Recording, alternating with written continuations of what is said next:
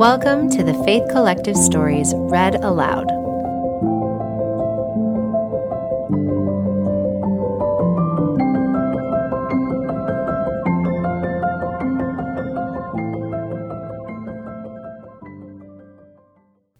Peace, Be Still. A Story of Faith written by Kati, Holland. Read by Natalie Gessel. God has not been trying an experiment on my faith or love in order to find out their quality. He knew it already. It was I who didn't. C.S. Lewis. I'm a wandering soul in search of a home. It's a truth I've always felt. I seek constant peace amid spiritual and emotional growth. I crave refuge in healing and wholeness. I look for light to awaken my heavy eyes, but life has brought me to my knees time and again, often with a weight too overbearing to rise, a journey too long to endure alone, and a rebel heart as a guide. There have been many moments of sorrow and tears lost in dark closets. There have also been profound, heart-pounding times of joy. And lately, as I've reflected on it all, I've wondered, was I faithful enough? Am I faithful enough? Could my faith stand in the deepest of waters, trusting fully in the abounding grace of the Lord, that I would call upon Him as I'm led deeper? Or would I drown? In these meditative moments, I've felt a gentle but resounding answer. I do not mean for you to endure alone. Faith is a constant effort. It ebbs and flows. It's non-linear. This may bring seasons of unpredictability and hardship, but the Lord has been and will always be consistent as He walks in the water with me. Even as I question my faith, He is ever present, whether my path is a calm ocean or a stormy sea. Recently, I've pondered on all the health issues throughout my life, my stormy seas. When I was younger, I became severely ill, and at 7 years old, I was hospitalized at Dornbecker Children's Hospital in Oregon. I was there for close to 2 months and quickly accrued quite a team of doctors from throughout the United States.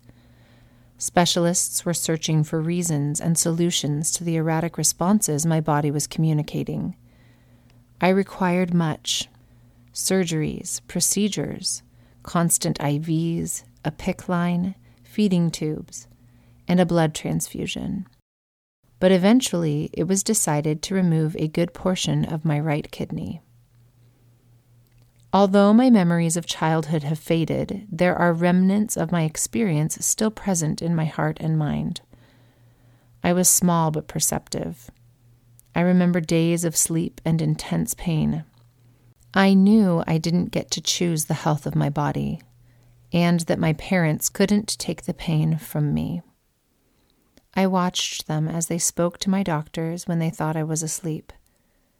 I felt them hold my hand tighter when I was wheeled off to surgery. But even as I saw their pain, I too saw them surrender to the Almighty. I witnessed people in my family, neighborhood, school, and church surround us in prayer and hope, and I felt the power of their faith as it was heard and seen by the Savior. My life was saved. Before long, I was home playing like any other kid on the street. I was granted life. For long-term care, I was told to be mindful as I would be more susceptible to kidney issues or damage. However, throughout the rest of my youth, I was given a normal childhood with few consequences for the suffering my body had endured. It wasn't until college that my health was again affected and my faith in His presence was tested. It was the end of my first term at Brigham Young University, Hawaii. My right side started aching, and I knew I had to go in for testing. When the tests came back positive for infection, I felt a great deal of fear. I didn't have any family nearby. They were hundreds of miles away. Where was I to turn? Was I capable of surrendering to God as my parents did so many years before? I didn't feel as if I could. The waves of my storm felt too overwhelming. I thought my feet would fail me, and I felt insignificant to Christ. I turned toward the written word for strength. I thought back to a scripture I've loved since I was young. Peace, be still. Mark 4:39. After teaching parables for a day, the Savior arose from sleep to fearful disciples who felt abandoned by him in the middle of a windstorm on the Sea of Galilee. Despite their lack of faith, he offered grace and calmed the waters. I knew Christ was with me, and his outstretched hand was there for me to hold. He would not allow me to drown. I prayed with my close friends for a blessing of healing and comfort, and again I felt their faith as it was heard and seen by the Savior. Eventually, I was healed. A few years later, I was married and back on Oahu. My husband and I were still students and had gotten back from a 4-month internship on the Big Island. I remember standing in the little living room of our 1-bedroom apartment when we found out the news. I was pregnant with our first child. We were thrilled, although everything became all too real when I was diagnosed with hyperemesis gravidarum. I couldn't eat or drink anything without throwing up. I became dehydrated and rapidly lost weight. The medications given to me either made symptoms worse or caused allergic reactions. I needed help to sustain my body for the rest of my pregnancy. I received weekly IV treatments to stay out of critical condition. My kidneys eventually became affected, and around 27 weeks, I was back in the hospital. I had woken up in the early morning hours with my belly contracting nonstop. I was in entirely too much pain and thought I was going into early labor. We drove the hour-long drive from North Shore to Castle Hospital and found that I was actually passing a kidney stone and extremely dehydrated. Anger clouded my sight, and I felt let down by my body. But once again, I chose faith over doubt and fear. Because Jesus had been there for me in previous hardships, I wanted to believe he would be there for me again. I continued to pray for relief, and although it took months, I was heard and seen by the Savior. I delivered a healthy baby boy the day after his due date. This sickness continued through a miscarriage and 2 ensuing pregnancies. Progressively, the experience worsened each time, and yet my ability to turn toward the Savior strengthened. I still felt frightened often, but I knew my soul could find rest in him. His unfailing nature was building me up. In my last pregnancy, all the conditions of my previous experiences came back, but much worse. I was in critical condition, and this time not only was my body unable to sustain me, but it also couldn't sustain my baby.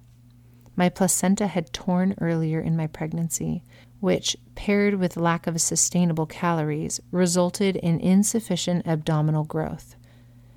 If I had felt betrayed by my body in previous years, this was by far the ultimate betrayal.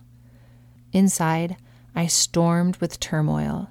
In each health issue before, it felt as if I was with Jesus' apostles, experiencing the stormy sea around me. But this time, I felt the storm from within. How could he possibly hold on to me now? I thought I was lost in the deep with fear stealing every breath from my body. I could handle my body struggling, but I pleaded with the Lord to protect the body of the little girl growing within me. It was all I could do to keep a silent prayer in my heart. He knew this. He knew for years I was being prepared to hold strong to him in turbulent weather. So despite my feelings, he lifted me, and I held on as he did. The Lord was there for me even in my doubt. To help improve her growth measurements, we continued to pray, family and friends fasted, and I followed the protocols given by my health professionals. And although it took months, our faith was heard and seen by the Savior. I delivered a healthy baby girl the day after her due date. My health journey continues now. This year alone, I've endured more pain than I would care to admit. There are nights of tears, pleading, and questions. But because of his eternal love, presence, and most sacred comfort, I know I'm not meant to endure alone. With the Savior, my wandering soul finds my home away from home. He is my haven in my calm oceans and in my stormy seas. He is steady and eases all burdens. Yes, there may be a battle with my body in this life, but my faith has never been too weak for him. Even when I haven't felt spiritually connected, my actions to choose the Lord are evidence of my belief that has been building my faith brick by brick. He has always seen and heard me. He has divinely guided each health professional in their skill and task with my care. He has sent angels to nurture me when I felt I could never recover. He has saved me from too many close calls when things could have easily gone in the other direction. These seasons of my story have all been opportunities that have allowed me to hold on to faith over doubt and fear. The Lord is working to strengthen and elevate me beyond this mortal experience. As I continue in my choice to walk with him, I undoubtedly know he has always and eternally will choose me too.